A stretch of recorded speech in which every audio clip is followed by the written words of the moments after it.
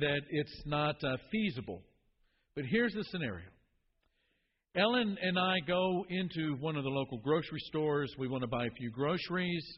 And one of the things on the list, one of the things that we need is a case or two of bottled water. And one of the things that we look for, one of the things that we really like is pure water. Emphasis on the pure. So I reached down to pick up this case of water to put it in the cart. And as I pick it up, guess what jumps out of the middle of that case of water? A roach. And as I pick it up and I start to move it towards the cart, this roach jumps out and I start to put that case. I go ahead and I'm going to put this case in the cart. And Ellen, what do you think Ellen is going to say to me as she flat-footed jumps on top of my head? She says, drop that case and grab another. Reasonable, but I'm not always that reasonable. I'm kind of ornery sometimes, as you know. How will she respond if I say, come on, honey, it's one roach, not 1,000? She's going to respond, one is one, what? Too many. How will she respond? Because I'm not going to let this thing go. How will she respond if I say, honey, the roach didn't touch the water in the plastic bottles. The tops are still screwed on tight. One roach, it's perfectly fine. She's probably going to respond, that's disgusting. Get another case. Well, you know me. I'm not going to let a good thing go without being. So I ask her again, well, what about this? What if you grab one of the bottles, you can pour that untouched bottle, that pristine bottle of water into a glass that comes straight out of the dishwasher, piping hot and sterilized. How's she going to respond? Get another case or get another wife? That scenario, again, it's never happened, is a short course on the psychology of disgust. The psychology of disgust originated with a fellow by the name of Darwin. We all know who Charles Darwin is. Lots of books have been written on the psychology of disgust over the years. And we all practice it. Believe it or not, we all practice it. We may not call it the psychology of disgust. What we might call it is the 3-second rule. You know what that is, right? Food falls on the floor, you get it within 3 seconds, still edible. In short, though, the psychology of disgust is this. It's how humans create boundaries to keep themselves from becoming contaminated. How humans create boundaries to keep themselves from becoming contaminated. Dr. Richard Beck has written a really, really excellent little book on the psychology of disgust. And it's one of many, but in Dr. Beck's book, he lists 4 components of contagion. They are, number 1, contact. Contamination is caused either in our mind or not. Contamination is caused by contact or by physical proximity. It's the perception of contamination. The roach never touched any of the water, the H2O that was in those bottles. The bottles maintain their integrity. The tops are screwed on tight, but the perception of contamination is real. So not only do you have contact, but you also have, as one of the components, dose insensitivity, which means it doesn't matter how minimal, it doesn't matter how microscopic the contaminant might be, if it gets in, it does the harm. I mean, what does a tiny little fly do when it lands in a big cauldron of soup? It's got to be thrown out, right? Dose insensitivity. And then number 3 is this idea of permanence. Once corrupted, there is no purification. There's nothing that you can do to rehabilitate it. You got to throw it out. You got to get rid of it. You got to toss it in the trash. And then number 4, very important, negative dominance. The idea here is that the pollutant, whatever it is that's in our mind disgusting and repulsive, the pollutant is always stronger. Now, a characteristic of the psychology of disgust is that it contains a degree of magical thinking. It doesn't have to be logical. It doesn't even have to connect to the laws of physics. But it's there all the same. And another interesting thing is that the emotion of disgust is not something that we're born with, right? I mean, why do you always have to keep your eyes on your little children? If you're not watching, they'll drink out of the dog dish. If you're not watching, they're going to, a friend of mine recently caught his little tiny boy, licking the bottom of his shoe. Just thinking about that triggers some of the reactions of disgust. And one of those is expulsion. It's revulsion. It's the motivation to push away, to avoid, to kick out, to expel what it is that offends our sensitivities. That's the psychology of disgust. Cockroaches and water are one thing. But the psychology of disgust brings up an interesting question. What happens when disgust as a psychology is transferred to human beings? Another writer, William Miller, writing in a book entitled The Anatomy of Disgust, writes, humans are most likely the only species that experiences disgust. And we seem to be the only one capable of loathing its own species. End of quote. Another question, what happens when the psychology of disgust is transferred to human beings and incorporated into the life and the work of God's people, those that are called out to do His kingdom work? What then? A couple of examples from the New Testament. Matthew chapter 9, beginning in verse 10, while Jesus was having dinner at Matthew's house, many tax collectors and sinners came and ate with Him and His disciples. And when the Pharisees saw this, what did they see? They saw Him eating with tax collectors and sinners. When the Pharisees saw this, they asked His disciples, "Why does your teacher eat with tax collectors and sinners?" Another one, Luke chapter 7, beginning in verse 36. When one of the Pharisees invited Jesus to have dinner with him, he went to the Pharisee's house, reclined at the table. A woman in that town who lived a sinful life learned that Jesus was eating at the Pharisee's house, so she came there with an alabaster jar of perfume. As she stood behind him at his feet weeping, she began to wet his feet with her tears.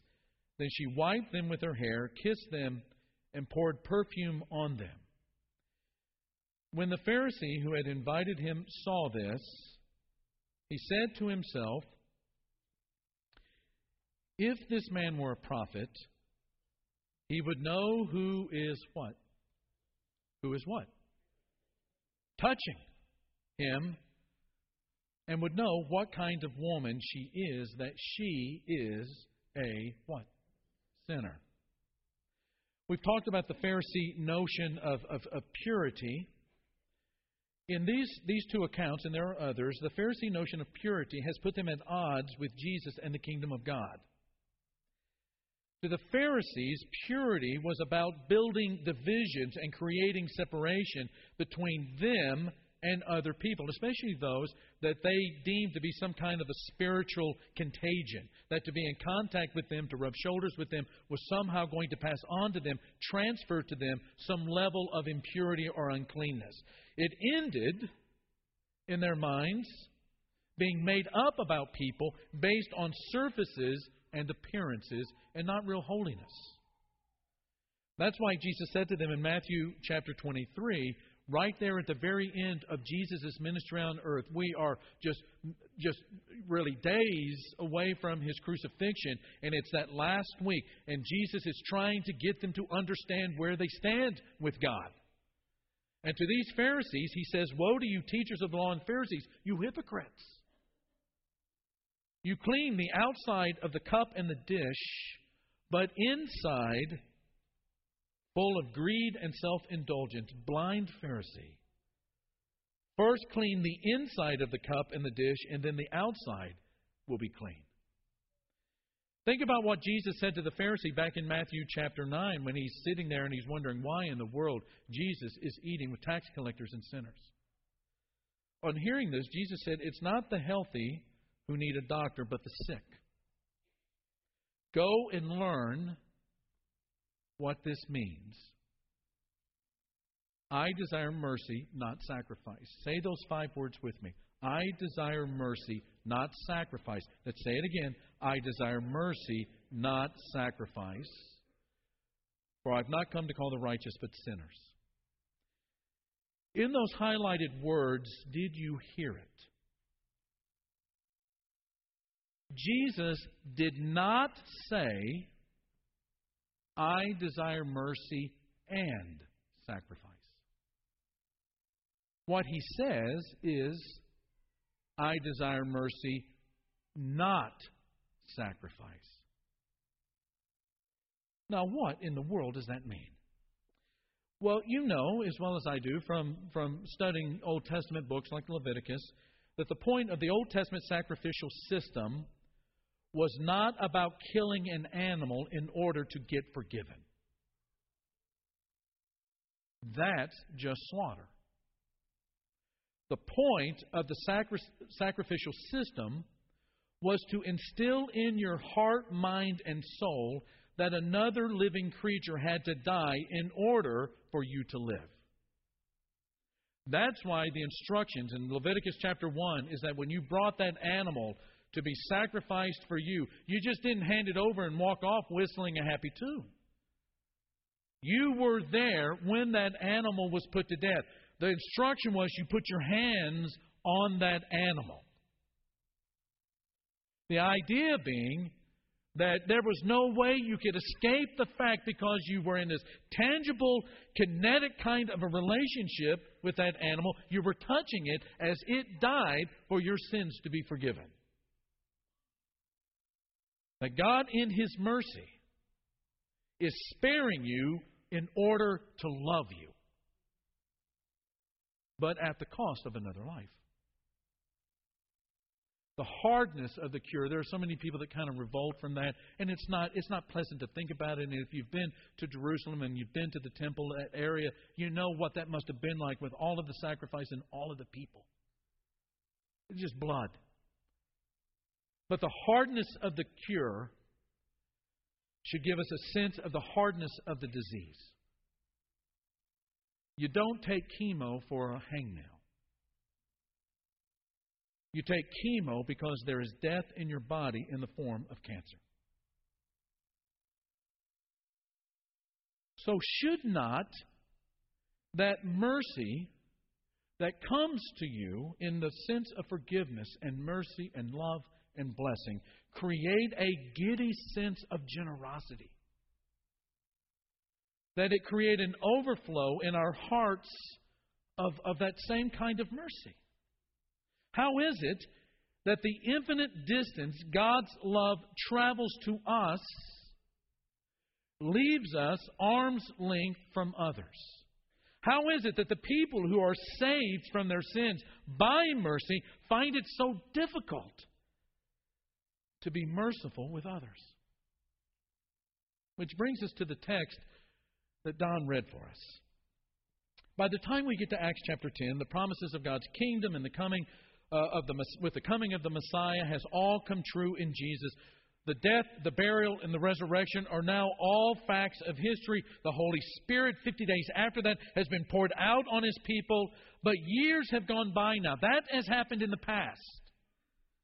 By the time you get to Acts chapter 10, years have gone by and the church is not much distant from Jerusalem. Of course, there have been a few small inroads that have been made into non-Jewish people, but in the main, the church is Jewish, and it's not very worldwide. It's still very, very provincial. And then one day about noon in the coastal city of Joppa, Apostle Peter goes up on the roof, a house, to pray. And he gets a little bit hungry, which in and of itself is really nothing strange. It's noon. It's time for lunch.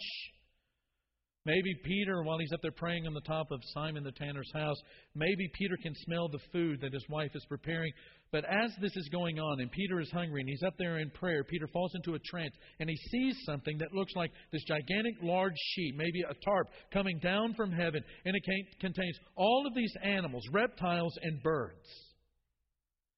And there's a voice that accompanies that strange vision of this sheet with all of these four-footed animals and reptiles and birds as it comes down. The voice says, "Get up, Peter, get up.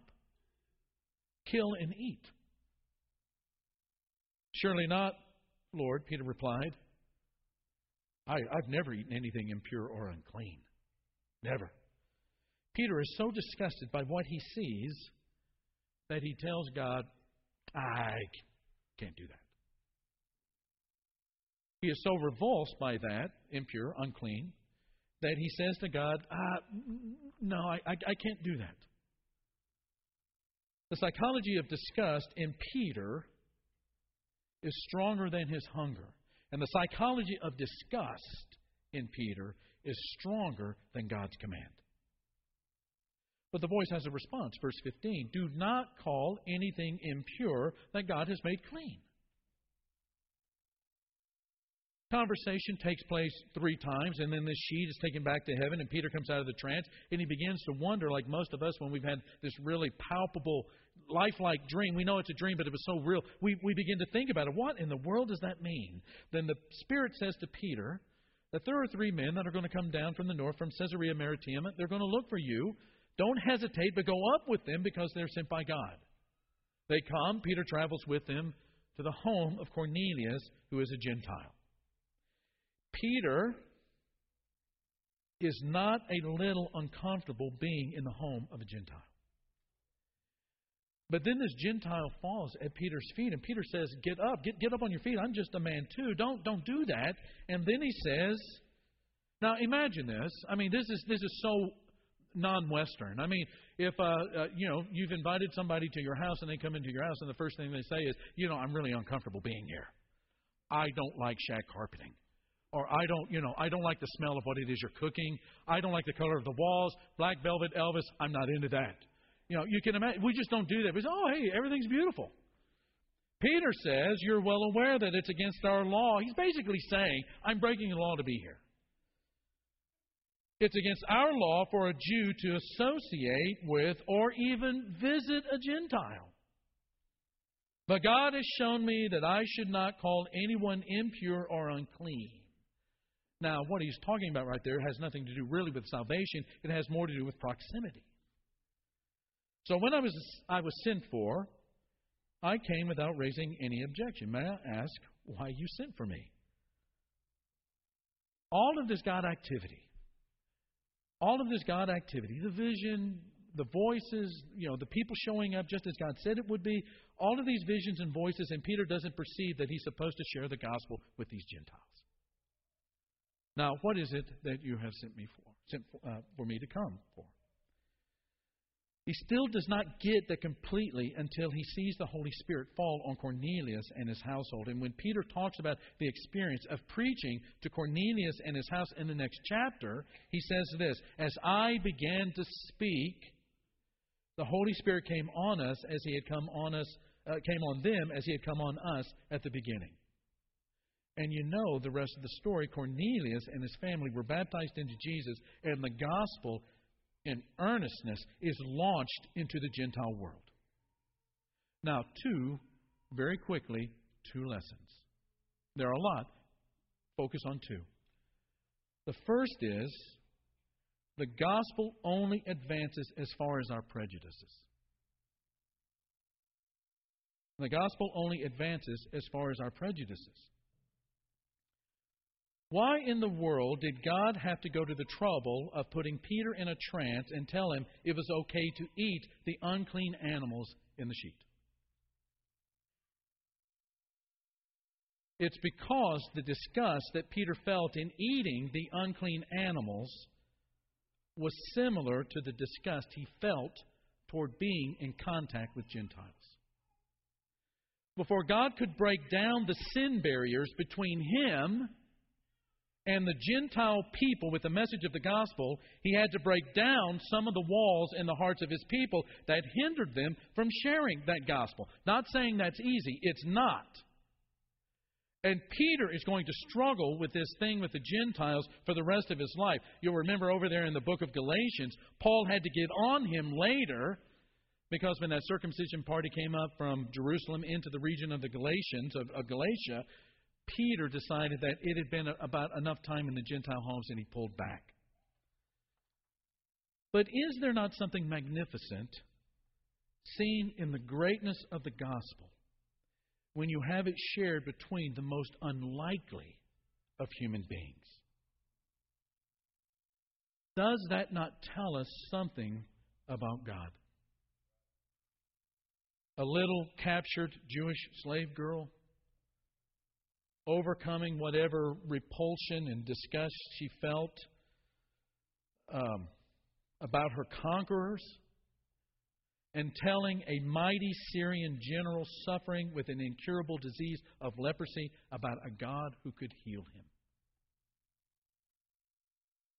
An uneducated, Orthodox, Jewish fisherman with Pharisee proclivities sharing the gospel with a Gentile Roman military officer, and they become brothers in Christ. It somehow reminds me of the unlikeliness of a God who is pure and holy, sharing salvation with somebody like me. Sometimes, my friends, the barriers to evangelism are not out there. They're right here. Number 2, and we're done. The gospel is the power of God for the salvation of every human. It is the power of God. Remember at the beginning of the message, we talked about the psychology of disgust. Disgust is about staying away from what we think can't be reversed and or rehabilitated, and it will contaminate us if we begin to rub shoulders with it. We think that that's the negative dominant. But that's precisely what we do not see in the ministry of Jesus. Everybody else around him is staying away from the lepers and staying away from the sinners and the tax collectors. What is it that Jesus does? He sits down and he has dinner with them, table fellowship with the tax collectors and the sinners. What happens when he touches the leper? The uncleanness of the leper is not passed to him, but the cleanness and the purity and his cleanness is passed to them. What Jesus becomes is the positive dominant. Jesus touches lepers and their uncleanness is not transferred to him, but cleanness and healing is passed on to them. And that's why the gospel is a power. It's a power that overcomes all of that. It is a power that reverses the effects of sin in human life. It's the light that overcomes darkness. It is the life that swallows death. It is the key that unchains people from slavery to sin. It's love that prevails over hate. It's the kryptonite to racism and bigotry. It creates fellowship between enemies and people that hate each other. It's forgiveness that overthrows guilt. It's the joy that conquers despair. It's the peace that crushes our fears. It's the welcome mat to heaven's front door. It's the hope of the world, and it is the truth that changes everything and everybody. Do you believe that? And that's what happens when Peter realizes that this disgust and revulsion that he senses in the presence of the Gentiles is a hindrance to hearing the very message and knowing the very Savior that he himself literally would die to know, and does later on. And what happens when a group of people decide, that there's no one who is outside the reaches or the boundaries or the influence or the words or the message of the gospel.